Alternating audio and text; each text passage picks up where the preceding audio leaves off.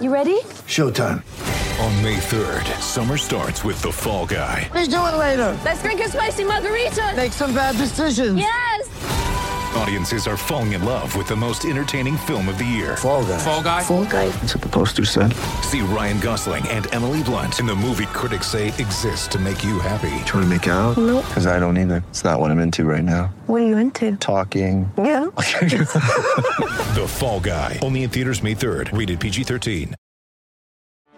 Get ready for the greatest roast of all time. The Roast of Tom Brady.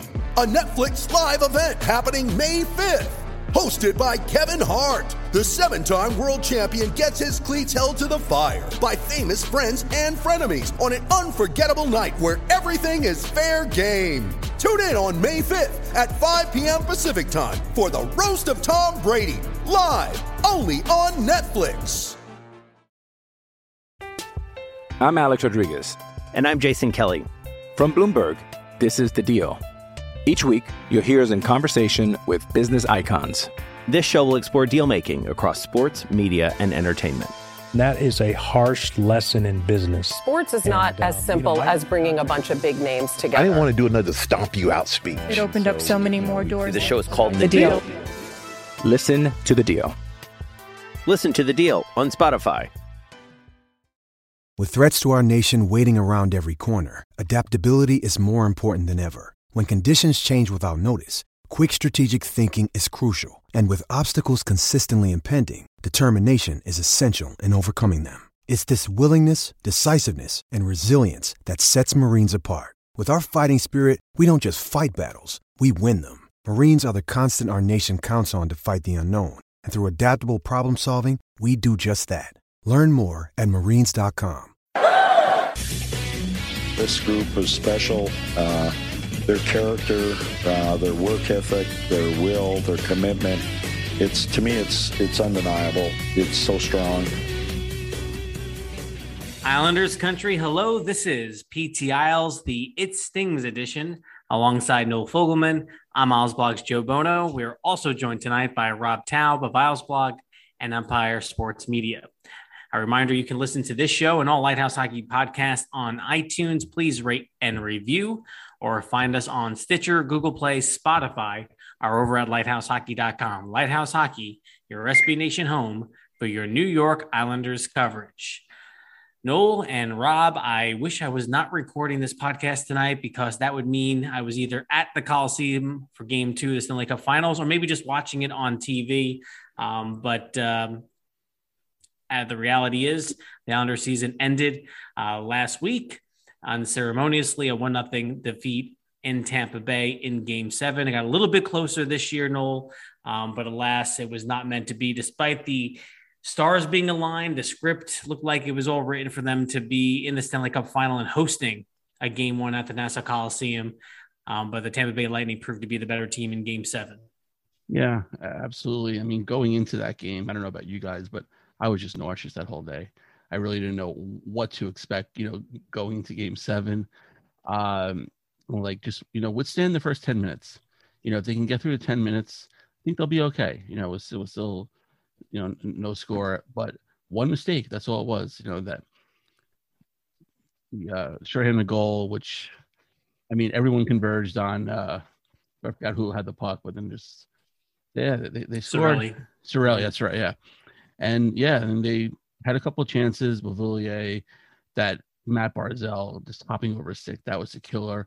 But then they started getting their legs and getting going. A couple minutes left in the game.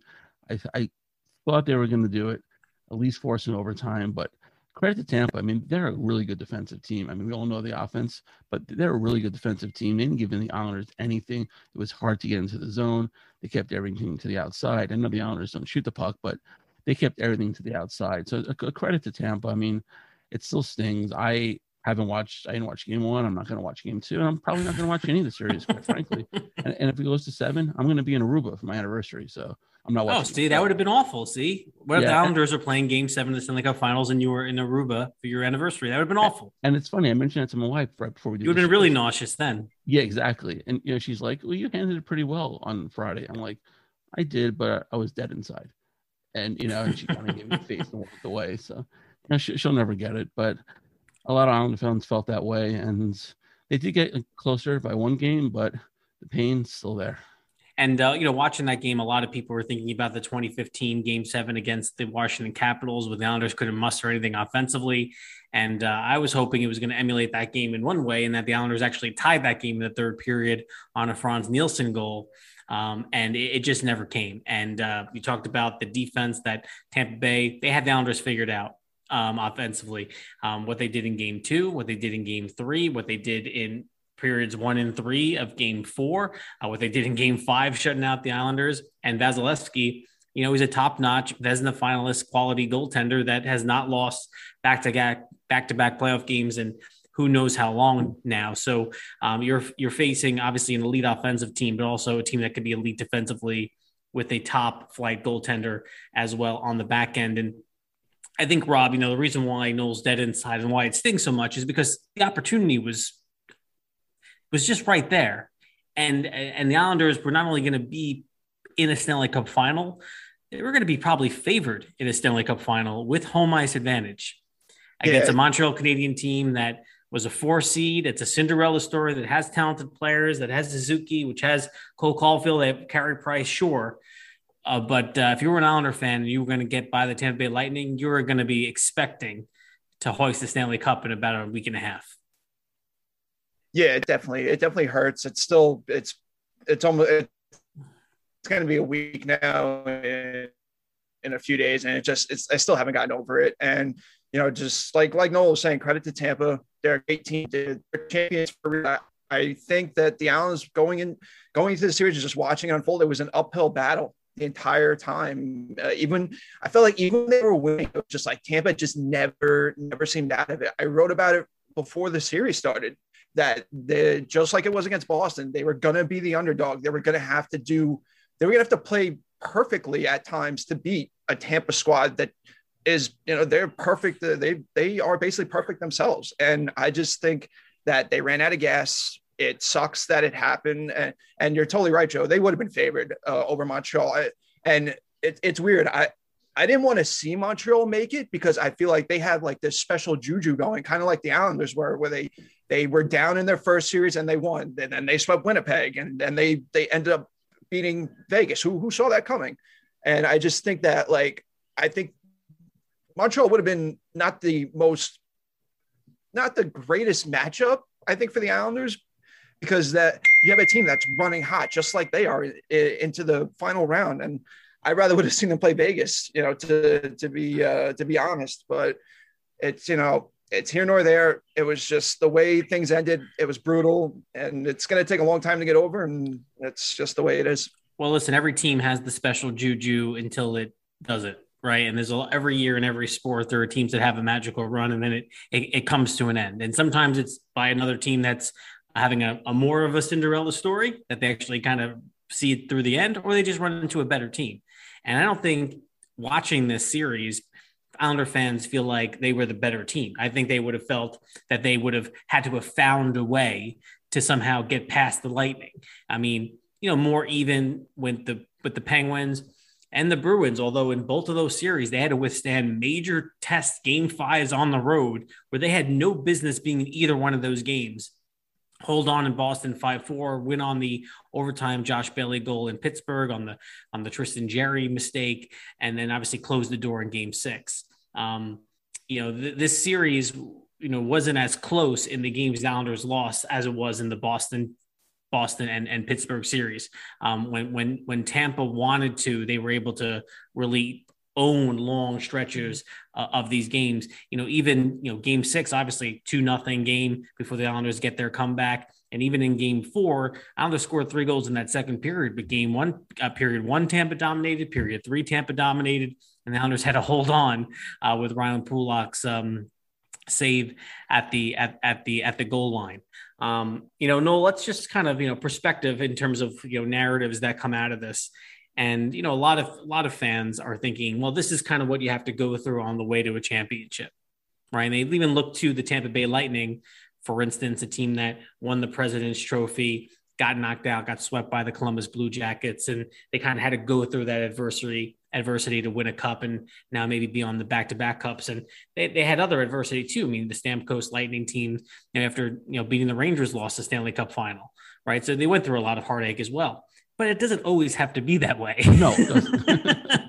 You can talk about that. You can talk about the Islanders of the late 70s and losing to the Maple Leafs and losing to the Rangers before they win a cup finally.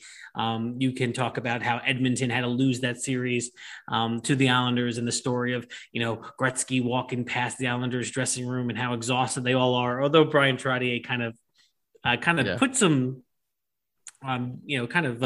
kind of ruined that story a little bit. He said they didn't want to throw it in their faces. So they kind of were quiet as they walked by and then started celebrating again. It didn't have to be that way. That's kind of the point. And that's the thing. You want to believe that narrative and that this is part of the process, but you don't know if you're going to get back. And one thing you definitely know is you're not going to get back with this group because there's going to be changes. Right. And you're absolutely right. Like, those are young teams that kind of like can't get over the hump and they finally get the missing piece. The Islanders are an older team. They have a bunch of guys who are over 30, or close to 30. There's not really many young guys on this team. So like you said, they're going to lose a couple of guys. But the biggest thing for me, and this has been going on with the Islanders for years now, anytime they make the playoffs and they don't have home ice, they always start off the series with a split. They win game one, game two. They come back to the Coliseum, they automatically have home ice. And they can't, and they always go back to the visiting city. Always lose game three. Always lose game three, or it's a heartbreaker game four. Or if you go back, to the Tampa series in 2016, they lose all the 3 and 4. Yeah. They won every game 4 and game 6 in every single series this year. Yeah, that's wild. Yeah, but I think to Noel's point. Yeah. I mean, I guess that Florida series back in 2016, they won game 3 on the Hickey goal and then lost game 4. But in other series, in the Tampa series, obviously they won game 1, lost both games, 3 and 4 at Barclays Center. The Capital series in 2015, they won game 1. Remember, Holtby didn't play game 2. They still lost game 2. Yeah, they won game 3 in that series too. Lost game 4. So they've had some opportunities to have the stranglehold coming back to home ice, and they can't do it. They always find themselves in a pivotal game 5. Yeah, the only time they actually won all 3 home games, they actually were down 0-2, and that was against Toronto back in 0-2. Yeah. That's another lifetime ago. So where in terms of maybe like New York sports do you kind of compare this Islanders team to other teams? I've been trying to think about that. I think, and the one that kind of jumps out at me the most, and there's some other examples as well, is the 2009-2010 Jets, right? I mean, back-to-back AFC conference championship games. The teams are not necessarily they weren't expected to be there. They had some good pieces. They had an identity around the type of team they were, and they got hot and beat some really good teams and teams that were certainly favored to beat them, including the Patriots, the Chargers on the road, like they did in those years. But ultimately, they had a great opportunity to win and go to a Super Bowl, and lost both times on the road against probably teams that were better than them. But they still made a lot of mistakes in those games and could have won. It was right there for them. That was one that jumped out at me, especially because it's the back-to-back years. I guess what you're hoping is that, Barry Trotz is not Rex Ryan, and John Ledecky and Scott Malkin are not Woody Johnson. Right. So that the Islanders will be back to the playoffs after these 2 straight semifinal appearances. Yeah, exactly. Because I only had 1 kid the last time the Jets made the playoffs. I have 3 now.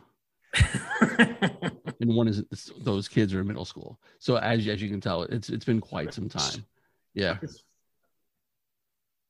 I was 15 when the Jets made those 2 runs, and I have to agree with Joe. That's like the perfect comparison. I think maybe one other might be the 99-2000 Mets, where they got to the NLCS in 99, and then they got to the World Series in 2000, didn't win either time. And they had pieces, they had Piazza, they had Ventura, they had Zeal, they had Leiter, they had John Franco. And it's just like, they never got over the hump. And I think it's kind of feels like the same way with the way this Island team is, like the way they're built and the way like that they've come together in like a short amount of time. Like, cause the Mets were so bad in 97 and then 98, things started to turn around with Bobby Valentine and with Steve Phillips.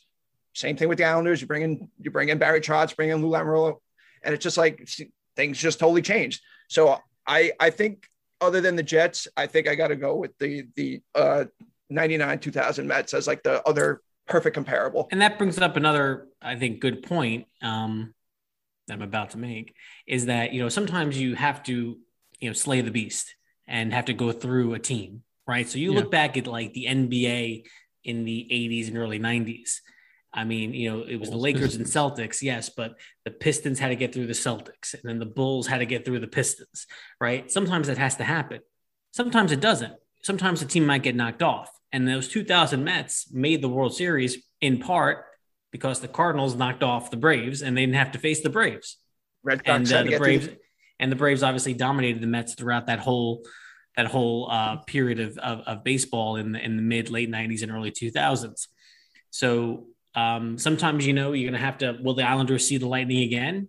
Maybe. The way the playoffs are constructed, it would have to be probably in another conference final, or maybe they don't have to happen. Maybe a team gets knocked off, and you get a better matchup and a better situation. And that's ultimately what was in front of them with potentially hosting, a game one of the Stanley Cup Finals, despite being the 4 seed coming out of your division to then host the final. I mean, the chances of that were probably under 5%. Right. And you can also look at it a couple sports that are, non-New York. You can look at the 2017 Jacksonville Jaguars, who are less than a quarter away from going to the Super Bowl. They vanished. You have no idea where they've been, until this year they get to draft Trevor Lawrence. Ottawa was also Game 7 overtime against Pittsburgh. J.G. Pageau knows that well. Also, haven't heard from him since also the Jets. So you don't want the Islanders to fall into that so close. They can touch it and taste it, and then they vanish. I don't think it's going to happen because it's, the coach, GM, you have those guys, but it's just, you never know when you're going to get back here. And that's what makes it so heartbreaking. I mean, these playoff series they're on a thread. I mean, they were, listen, you go through the battles. You're obviously, you're kind of, you're battle tested. That gives you a little bit of experience. But I mean, listen, Kyle Palmieri scores a goal that somehow gets over a shoulder in game 1. That could be a different series.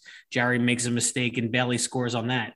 I mean, the Marchand goal, that went against the Islanders in game 3, right? I mean, these series are so close. These teams are so close. To have to go through an 82 game grind again, get yourself into playoff position, and then, try to see whether or not you can best teams multiple times and best the 7th series is asking a whole lot, and to try to stay healthy. I mean, unlike a year ago, by the time they were facing the Lightning, the Islanders, handled the Panthers. They handled the Capitals. It was a 7-game series against the Flyers, but the Islanders were the better team in that series the whole time. Lost 3 overtime games. But by the time they played the Lightning, they were down 3-1, and then they lost to Zekas. Then they lost Adam Pelech. And then all of a sudden you're like, well, it's not, they're being gutsy to even try to compete and get this to game 6. But, probably even if they had to face Dallas, they were going to be severely undermanned to try to win a cup. That wasn't the case this year.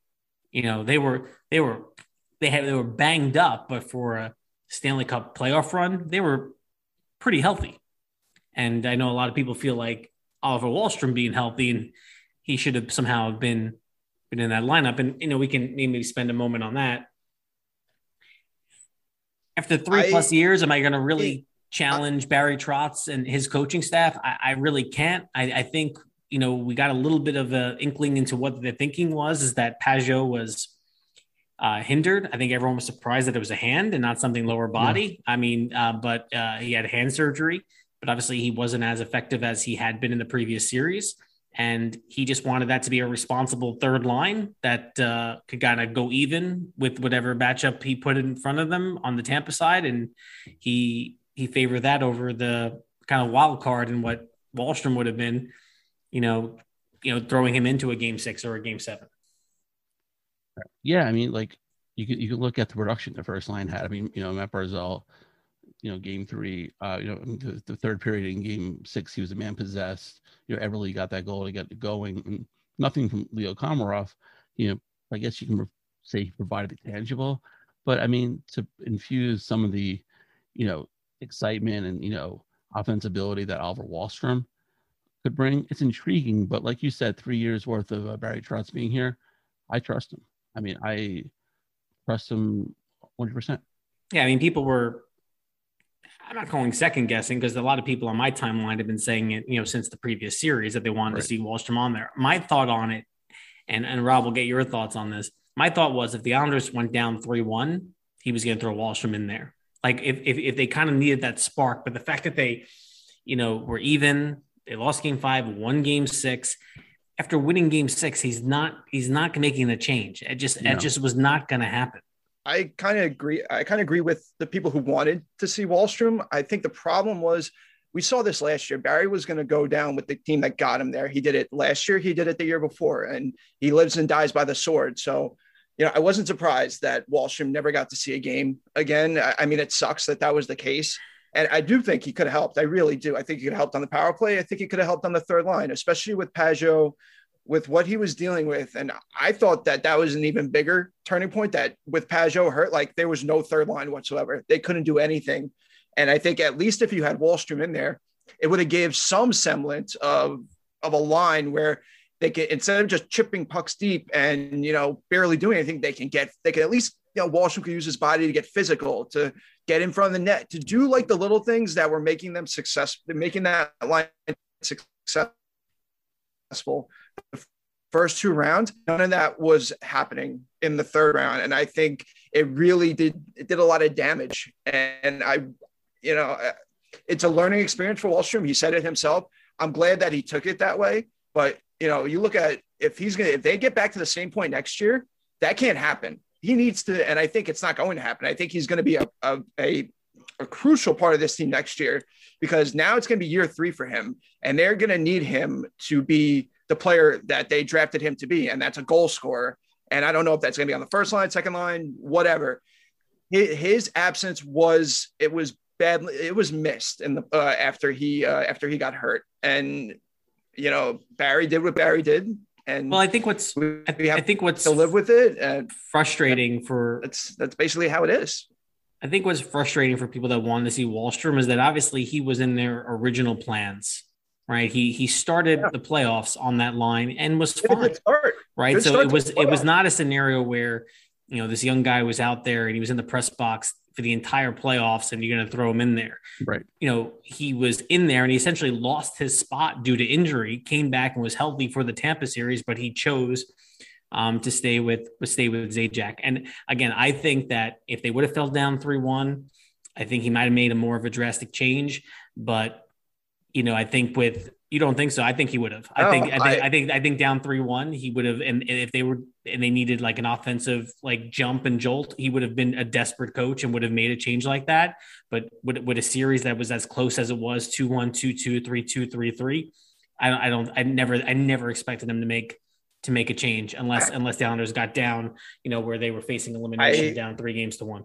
I think if they were down 3-1, I think you would have seen multiple changes to the lineup. I think it wouldn't have just been Wahlstrom. I think I don't know. I wouldn't say you would have seen Braden Coburn. Maybe Trotz would have done that just to get some fresh legs in there. But I think that, like I said, Barry, like Trotz was going to live and die by the sword that he's done the last 2 years. And he was going to go with the team that got them to the precipice of the Stanley Cup final. So as much as we can look back now and say if they were down 3-1, he probably would have been in. It's it's hearsay because it wasn't how it worked out. And if they were playing in the Stanley Cup final right now, I think he'd be in the lineup. I think he would. I think that, especially, Montreal, Tampa and Montreal are two totally different teams, but Montreal has offense and they're fast. And Wahlstrom is fast and he has offensive ability. That's something that you can't be without, especially when you're this close to a Stanley Cup. So, yeah. So before we take a break and we'll talk about going into next season, the unrestricted free agents, the expansion draft, what moves they can make. We'll talk about some Coliseum memories. Noel penned a great article for Lighthouse Hockey that came out earlier today on his personal reflections on the Coliseum. Where do you have any rooting interest when it comes to this series? When your team gets knocked out, I put out there on Twitter that I think I'm in the minority. I root for. It's not actively rooting. I'm not a fan of the Lightning or anything, but I don't like if I would feel better about the Islanders losing a game 7 to Tampa if Tampa goes out and beats the Canadiens in 5 games,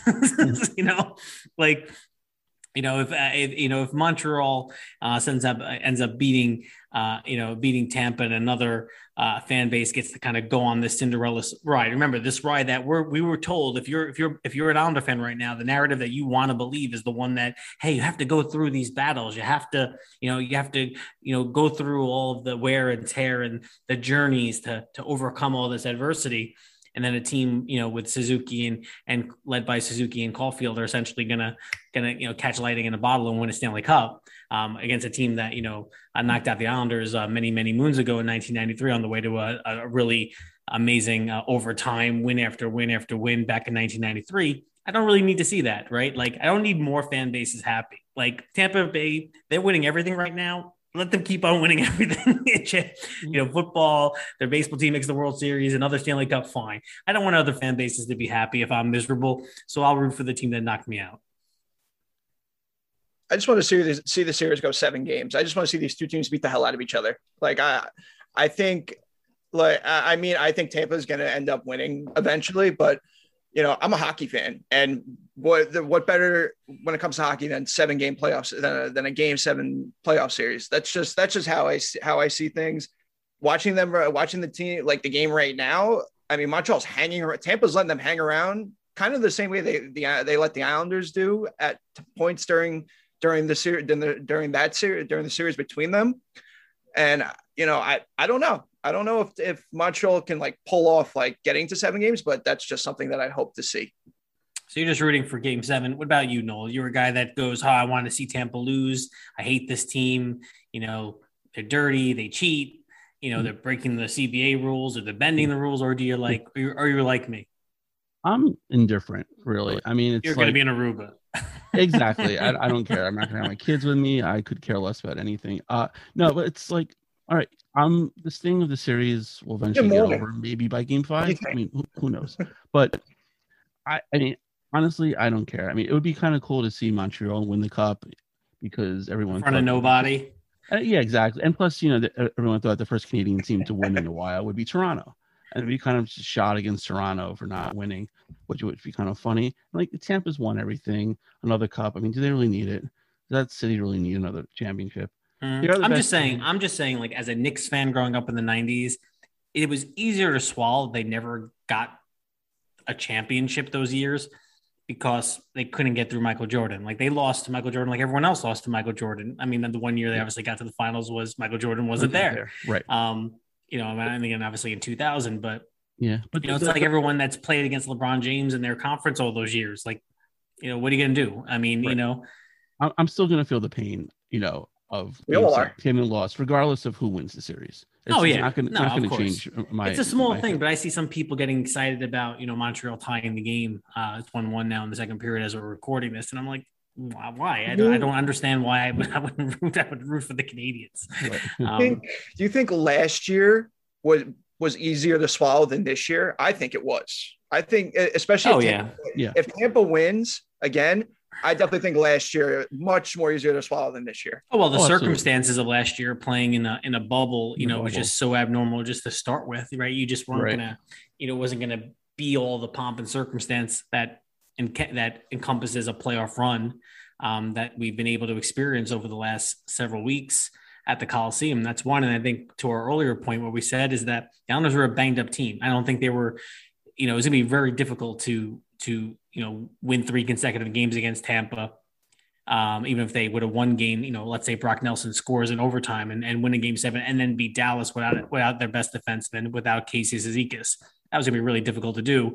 Right. This team was, outside of the Pajot injury, was a healthy team and would have been favored in a final with home ice advantage. So we'll take a break. When we get back, we'll talk about a look ahead towards next year, the expansion draft, decisions on unrestricted free agents, and then we'll also share some personal Coliseum memories. You're listening to PT Isles, part of the Lighthouse Hockey Podcast Network. I'm Alex Rodriguez. And I'm Jason Kelly. From Bloomberg, this is The Deal. Each week, you'll hear us in conversation with business icons. This show will explore deal-making across sports, media, and entertainment. That is a harsh lesson in business. Sports is not as simple as bringing a bunch of big names together. I didn't want to do another stomp you out speech. It opened up so many more doors. The show is called The Deal. Listen to The Deal. Listen to The Deal on Spotify.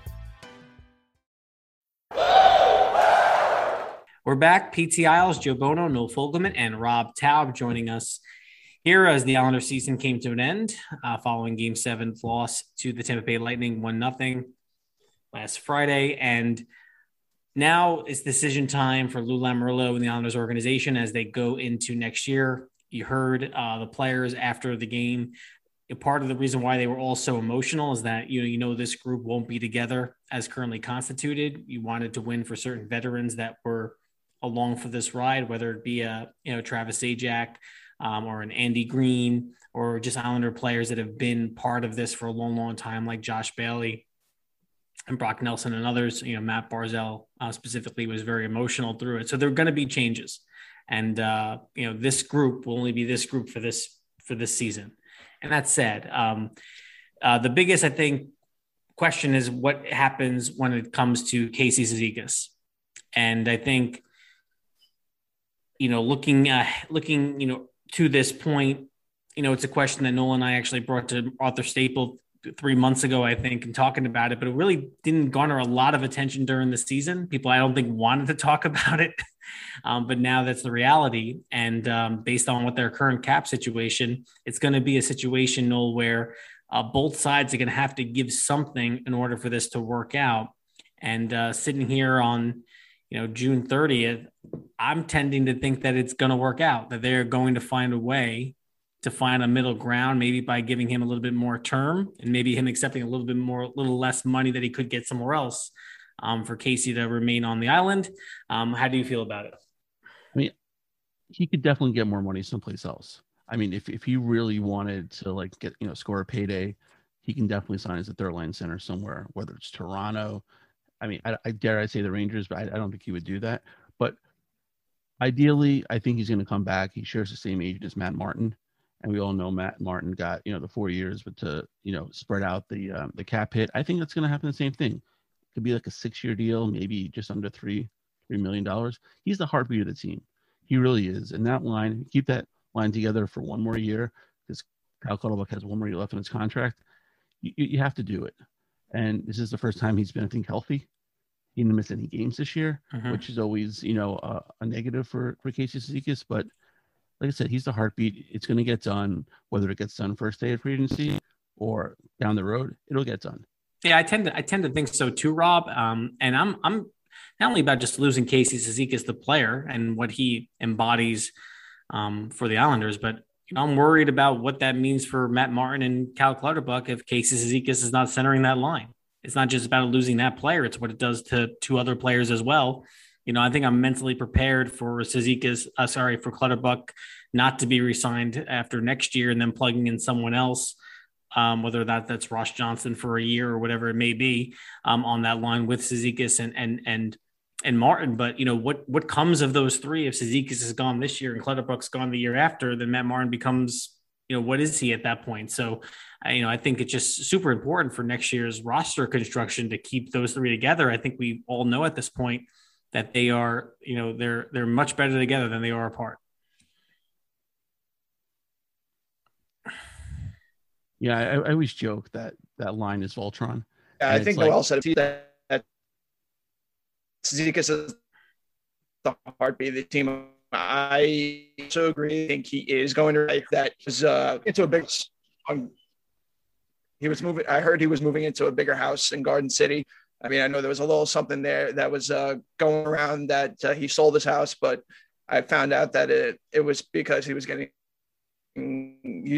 into a new house. But I think that for next year, I think they do need to have him. I think we saw it when Matt Martin left for Toronto a few years ago. We saw that line was not the same without all three of its parts together. And the Islanders' success is built on those guys being the identity line. And if you're missing one of those pieces, God forbid it doesn't. God forbid he does sign somewhere else. I think it's really, really going to hurt them, especially if they want to get to the spot that they got again this year, because you need those kind of guys in the playoffs and throughout the year that bring that grit, bring that toughness. And I think that it would be very hard for them to replace someone like him. I know they do have guys in the system. They do have an Otto Koivula. They've got Ruslan Isakov. They've got guys, in the minors that maybe can do what he does, but Casey does everything. He hits, he's on the penalty kill. He scores goals when he needs to. He fights if he has to. He does everything imaginable that you need from a leader and a guy who is so highly valuable to your team. And to lose a guy like him would hurt a lot.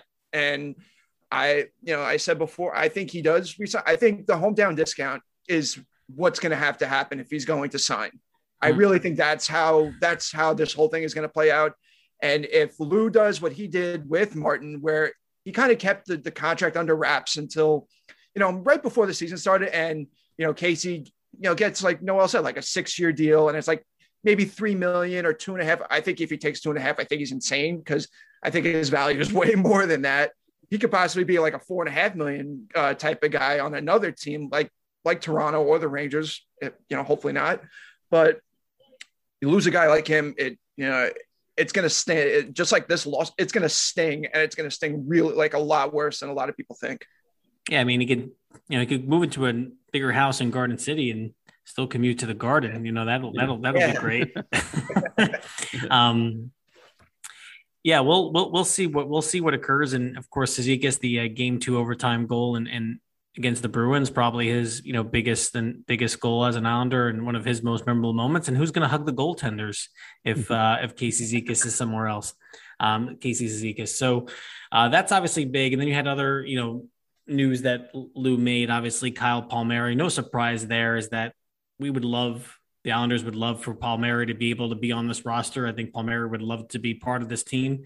How does that work out? And I guess this is kind of where we'll go into is, how do you create cap space with the way that the situation currently looks? And one of the ways is going to be the expansion draft. And, they can get super creative and offer, a package to Ron Francis that somehow gets a healthy Andrew Ladd off of this team's payroll. You'd have to give up a lot, not just the second round pick that you got for Devon Toews plus Andrew Ladd. It'd be that plus a prospect, maybe plus something else. In order for them to take that, I think that's highly unlikely. And then you come across, all right, well, who are you going to not protect in the expansion draft? And actually, what would be the best outcome to actually improve the team beyond just bringing back and keeping everyone in together and create some cap space to do that? Does that mean that you're exposing Nick Leddy over Scott Mayfield? I think so. Or is it that, someone like Jordan Eberle becomes attractive and you feel like you can slide in a Wallstrom on that top line and kind of, pair him up with Lee and Barzell and be okay offensively? Noel, your thoughts? I was looking at Cap Friendly the other day, and they have like a buyout calculator. And a lot of the Islanders, you can't. I mean, Andrew Ladd, the way his contract's structured, you save maybe $5 off the contract. One interesting guy is one you just mentioned, Jordan Eberle, and I really do think they're going to buy him out. It makes perfect sense. Next year they'll save $5.2 million off the cap, and then it's 3 more years on the deal. Then it's $3 million, $2 million, and then the cap hit.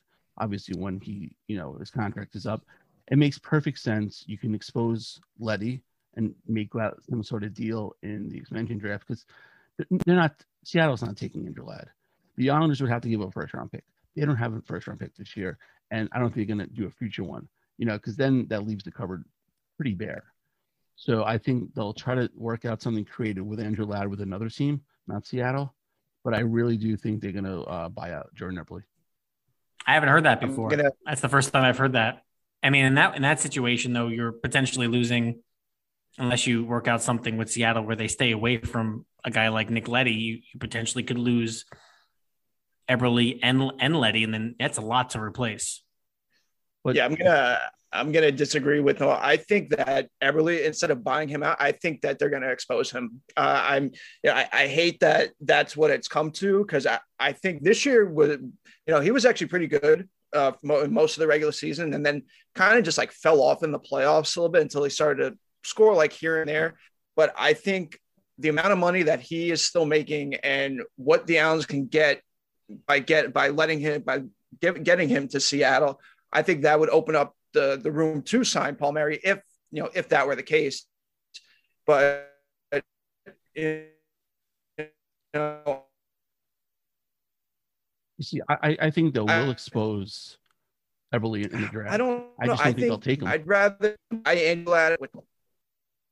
I think they will. I think knowing, you got to look back almost like the way Vegas did it, where they brought in guys who, not saying that their teams didn't want, like their respective teams didn't want them anymore, but there were guys that, had good years and then kind of fell off, and then they found a rebirth. And I'm kind of sensing that if the Islanders expose Jordan Eberle to Seattle, I think that's the kind of situation where he can go and be something that, he like the Islanders kind of maybe expected, but maybe even more with Seattle. I mean, I know he's been playing with Matthew Barzal for almost 3.5 years now. And if you couldn't do anything playing with him, then you're a lost cause. He's not a lost cause. And I think that's why I think Seattle is really going to look toward him. If not Nick Leddy or Scott Mayfield. I hope they don't lose Scott Mayfield, because I think he was phenomenal in the playoffs. As much as people, want to sling arrows at him, he really showed something. He showed a lot in the playoffs, and I think he saved his spot on this team. And I can't say the same for Leddy, and I can't really say the same for Eberle. So those are my two guys. If those guys are gonna be the one odd man out, that's them. I'm not giving up Scott Mayfield, not with that contract, and not after how much he proved in the playoffs. Yeah, so $5.2 million would be the savings for next season. A little over $3 million the year after that, $2 million, then down to $1.7 million years. That's for Eberle? 5 and 6. That's for Eberle. Yeah, for Eberle. You could pay Kyle Palmieri with that money, maybe even a little less if he wants to take a right. I'd buy him out. I'd buy him out after he, was exposed in the draft and he wasn't taken. Because 3 years on that deal, over $5 million, it's a lot for Seattle to ask. I mean, I know it's a fresh franchise, but wouldn't you rather start with building your defensive goaltending first?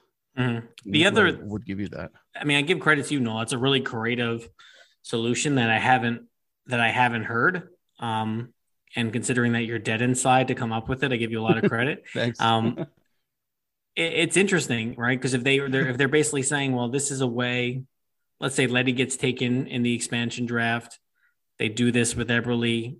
You can pretty much bring back Cizikas and Palmieri, with those savings, and then you're still hoping that eventually the cap goes up. Now, do you still run into a problem where you have to pay Adam Pelech? You're going to have to pay Ryan Pulock after next year. You're going to have to pay Barzal eventually. So do you use all that money with Cizikas and Palmieri, and then you run yourselves up into other problems? Now you're going to lose Leo Komarov's salary after next season. You're going to lose Clutterbuck's salary after next season. Boychuk's situation will be completely off the books. So you'll have, maybe some other flexibility there. But that is intriguing. The other thought that's crossed my mind that I haven't heard a ton about is whether or not there's a trade market for Varlamov.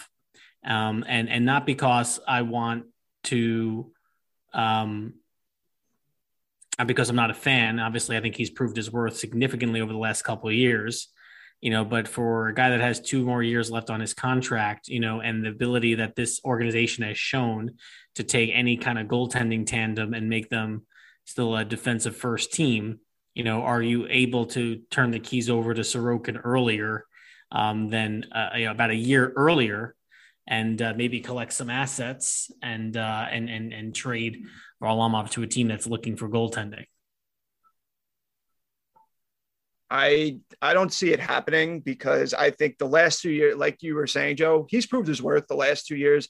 And, you look at the way the goaltending has played out for the Islanders in the past, like over the last under like Lou and Barry. And it's like, they're just building, and they keep building, and they have the building blocks. And I don't think you want to give up a guy like Varlamov, especially also because him and Sorokin, they're no, I get it. Fantastic. They were a fantastic duo. They like each other.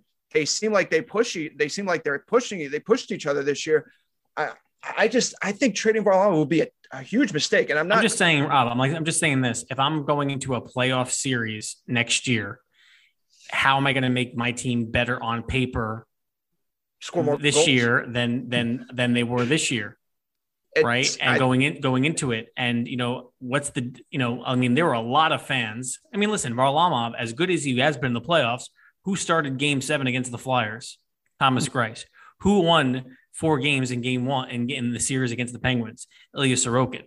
Right. And I know a lot of fans wanted to go back to him early on in the Bruins series. I was not one of them, but it's not like they just said, you're our guy no matter what. And he doesn't come out of the net in the postseason. He's had 2 postseasons where he's gotten pulled and someone else has stepped up and won games in both of those postseasons. So all I'm saying is, go ahead. Sorry, of having 2 very good goaltenders, but you're telling me that the Islanders could not find another goaltender on the open market that they can put into their system, and the guy can't have a 2.5 goals against average? Everyone else has. You know what it is? It's not that I don't think that could happen, but this team is all about it's all about being familiar with each other. And they've been together now for 3 years. Even though Varlamov wasn't here the first year, he's been here the last 2. Yeah, and they've had 3 separate goalie tandems, right? They've had, it was Leonard and Greiss and Varlamov, and then Varlamov and Sorokin, and pretty much the results are the same. Even if the results are the same, I still think that, by getting rid of Varlamov, it might save you money on the cap, but I think that would be a huge negative, especially with the way, like with how much he's respected by his teammates and how much he's accomplished here. He's gotten the team to 2 Eastern Conference Finals. And yes, he did have to be pulled and other things happened. I'm just saying, do you want Kyle Palmieri on your team and Sorokin and someone else, or you want Sorokin and Varlamov, and then you're looking at internal candidates to fill up your top 9? I don't think that's just the reality. I'm thinking. I don't know if I'm ready yet to say give Sorokin the keys to the kingdom. Maybe he only got 20. He's going to be 26. He's not going to be, he's not a kid. Yeah, and he only got 21 starts this year, and he was great. He was good in most of them, and he showed he could play in the playoffs. He showed that the stage. Well, he wasn't afraid of that stage. But I think you keep that tandem for as long as you can without having to leave one of them, without having to get rid of one of them.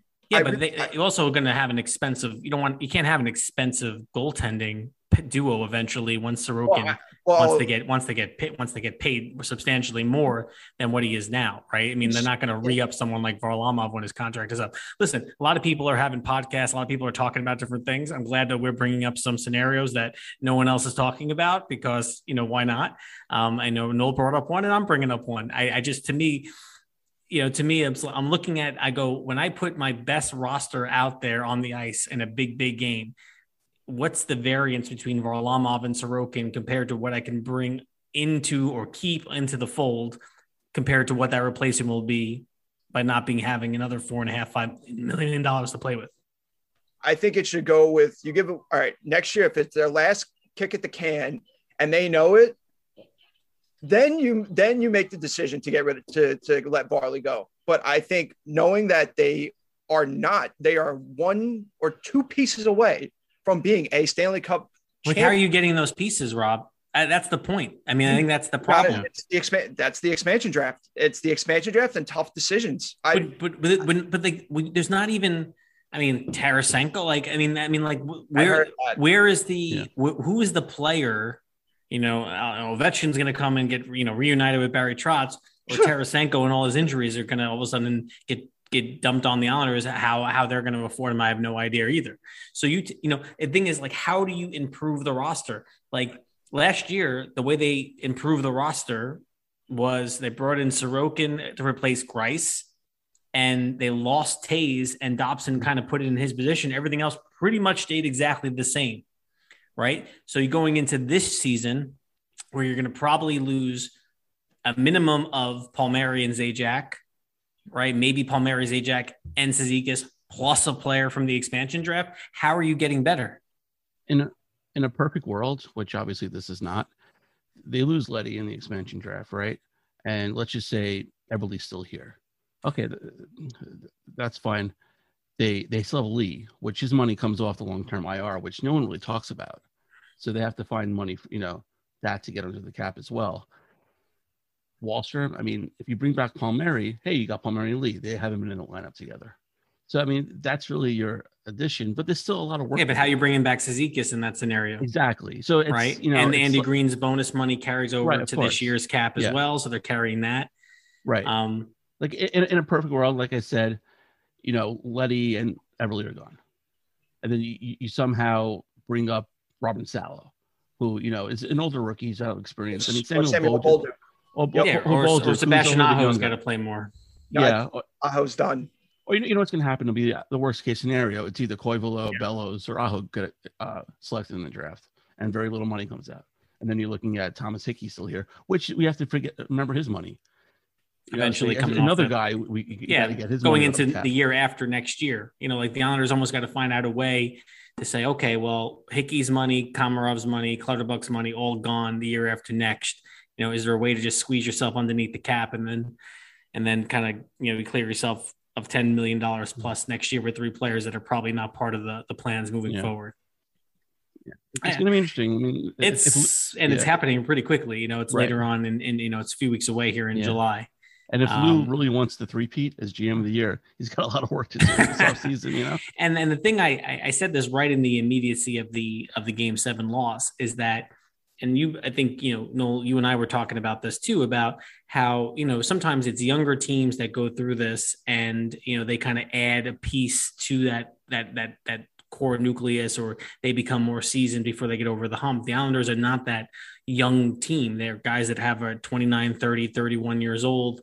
And the window is not maybe as large of having a core nucleus team of a bunch of people that are around Matt Barzal's age and they're 24, 25 years old. Right. So the problem is that when I look at the Islanders system, they may have some very talented younger players that may end up becoming core members of this team, but they're not ready for next year. I mean, outside of maybe Wahlstrom taking the leap and Bellows being maybe, if he's not taken in an expansion draft, being a more part of the regular rotation, there's no one else in the cupboard that's ready to take a leap. So how do these two things match off? How do you have this kind of, and now it's starting to be in the back end of the prime core group? You're not putting in a Suzuki and Caulfield ready to go to add to that group. That's not happening with this team right now. Yeah. It's a double-edged sword. Do you want to, trade more draft picks and leave the cupboard bare to keep this run going? Because you're so close and you think you had one more, piece. I mean, it's parades over prospects, right? So you want to do that, but in a couple of years, you're not going to have those pieces. It's more important to keep this run going now, or keep the organization going for more years. See, this is what I've talked to a few people in New Jersey, especially like some fans. This is what they warned me with about Lou, is that he will run this team as far as it can go and leave the prospects, leave the team just without anything for the future, just so they have a chance to keep winning. And, like Joe was saying, and Noel, like you were saying, it's something that, it's a double-edged sword, but when you have a team like the Islanders, who for almost 20 years did next to nothing when it came to even getting close to getting near a Stanley Cup final, like right now, I'm just like, keep going for it. No, it's fine. You just don't want to have to. You just don't have to tear the thing back down, and then it takes 4 or 5 years to come back up. Right? There are teams that that take steps back and then retool and end up finding themselves better. I mean, again, look at the Lightning. Right? The Lightning team that went to the finals after beating the Rangers that year. That team then missed the playoffs.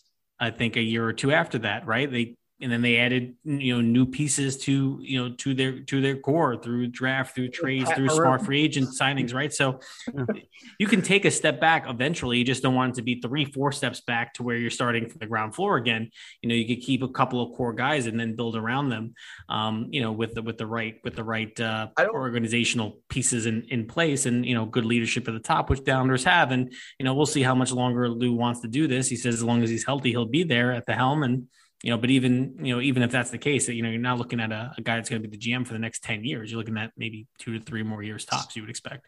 This might just be the bias to me, but I don't think that they're going to take steps back. A lot of people could say whatever they want because of their system and their goaltending, and they do have the pieces in place. And if you add a few more, or if you lose and try and restock, it's just like this team, they're built to win now.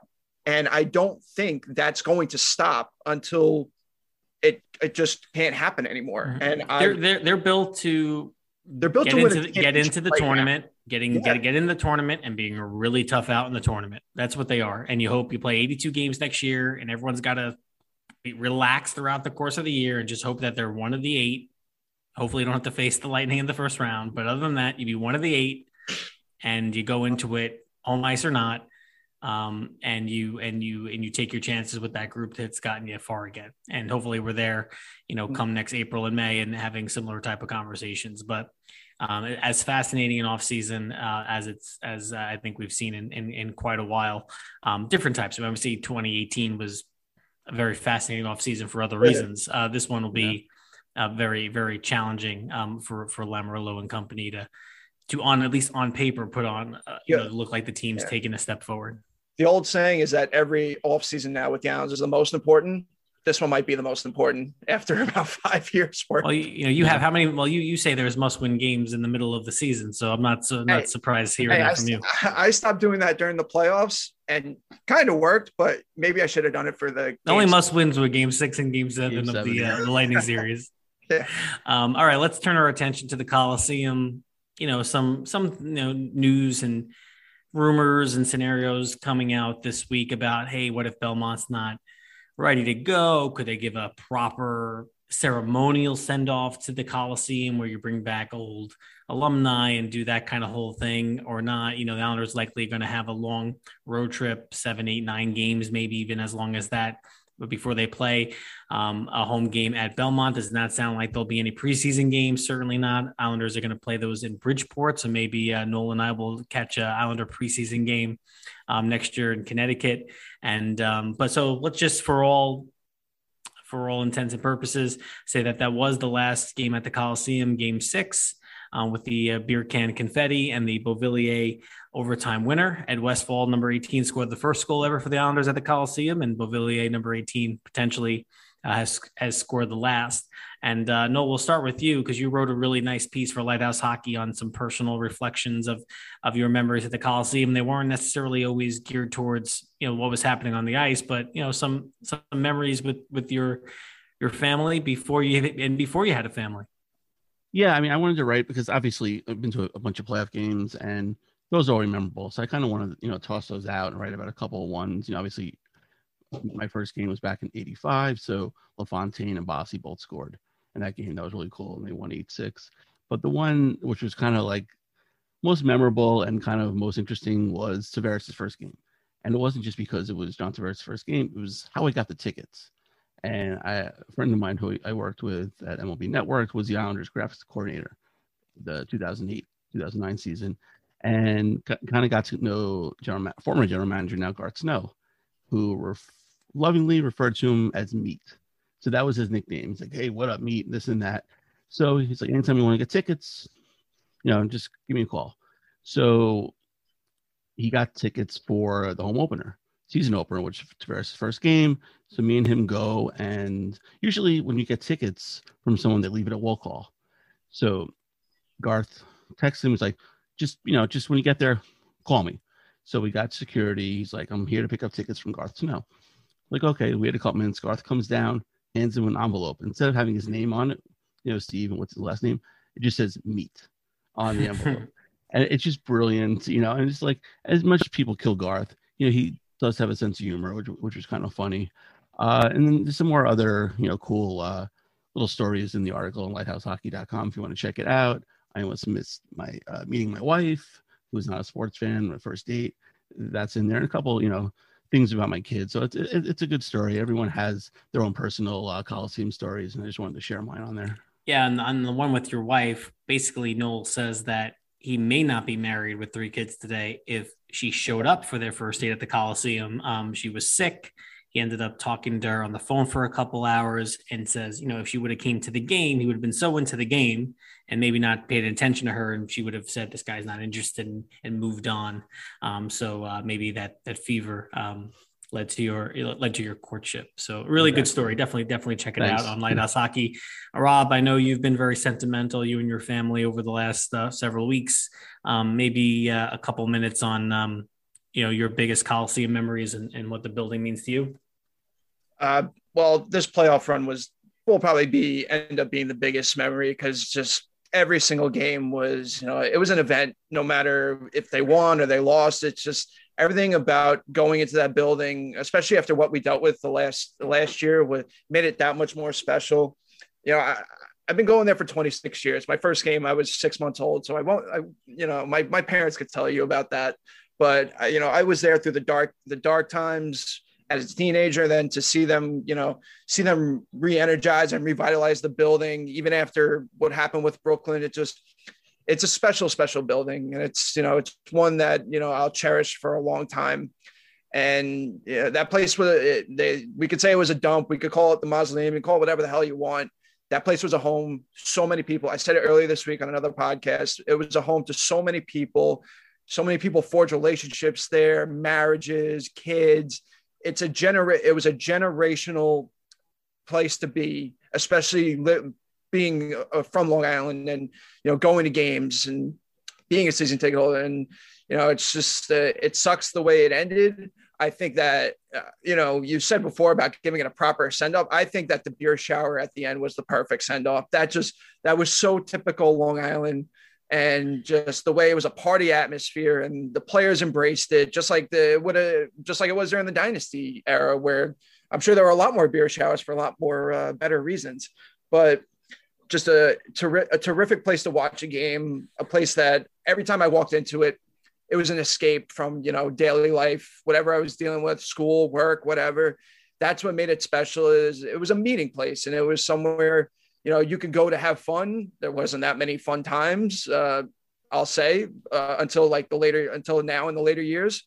But it was a great place to watch. It was a great place great old barn, great hockey. I don't want to get emotional. As the tears run down his face, I'm kidding. I guess, yeah, for me, I didn't get to go to a ton of games living in Brooklyn. Never was a season ticket holder at the Coliseum. But similar to what Rob said, every time I was in that building, it did feel special, regardless of whether or not the team was any good. In many of those years I attended games, they were not, because the banners always struck me. The way the Coliseum banners looked, the Islander Dynasty banners in the blue and the orange and the white and the retired numbers, I thought no stadium or arena looked better than the way those banners hung at the Nassau Coliseum. Some memories for me, and I've said this before, and I've written about this, about how the 93 team was the reason I became an Islander fan.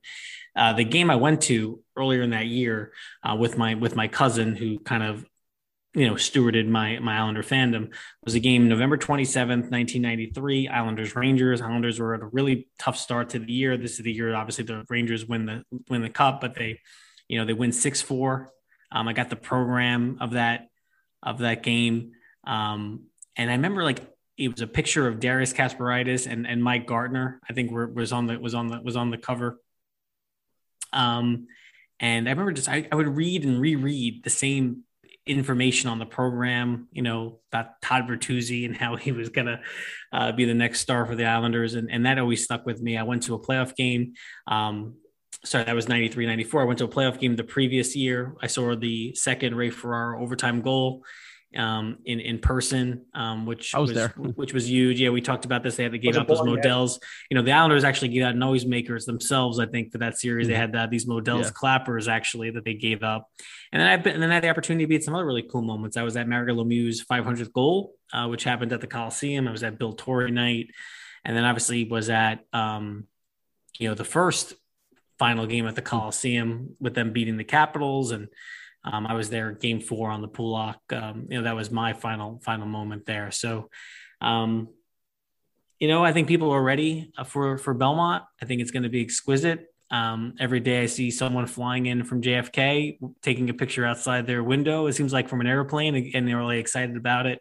It's going to be a special place. And you heard Cal Clutterbuck talk about how, as much as it's the building, it's also the people.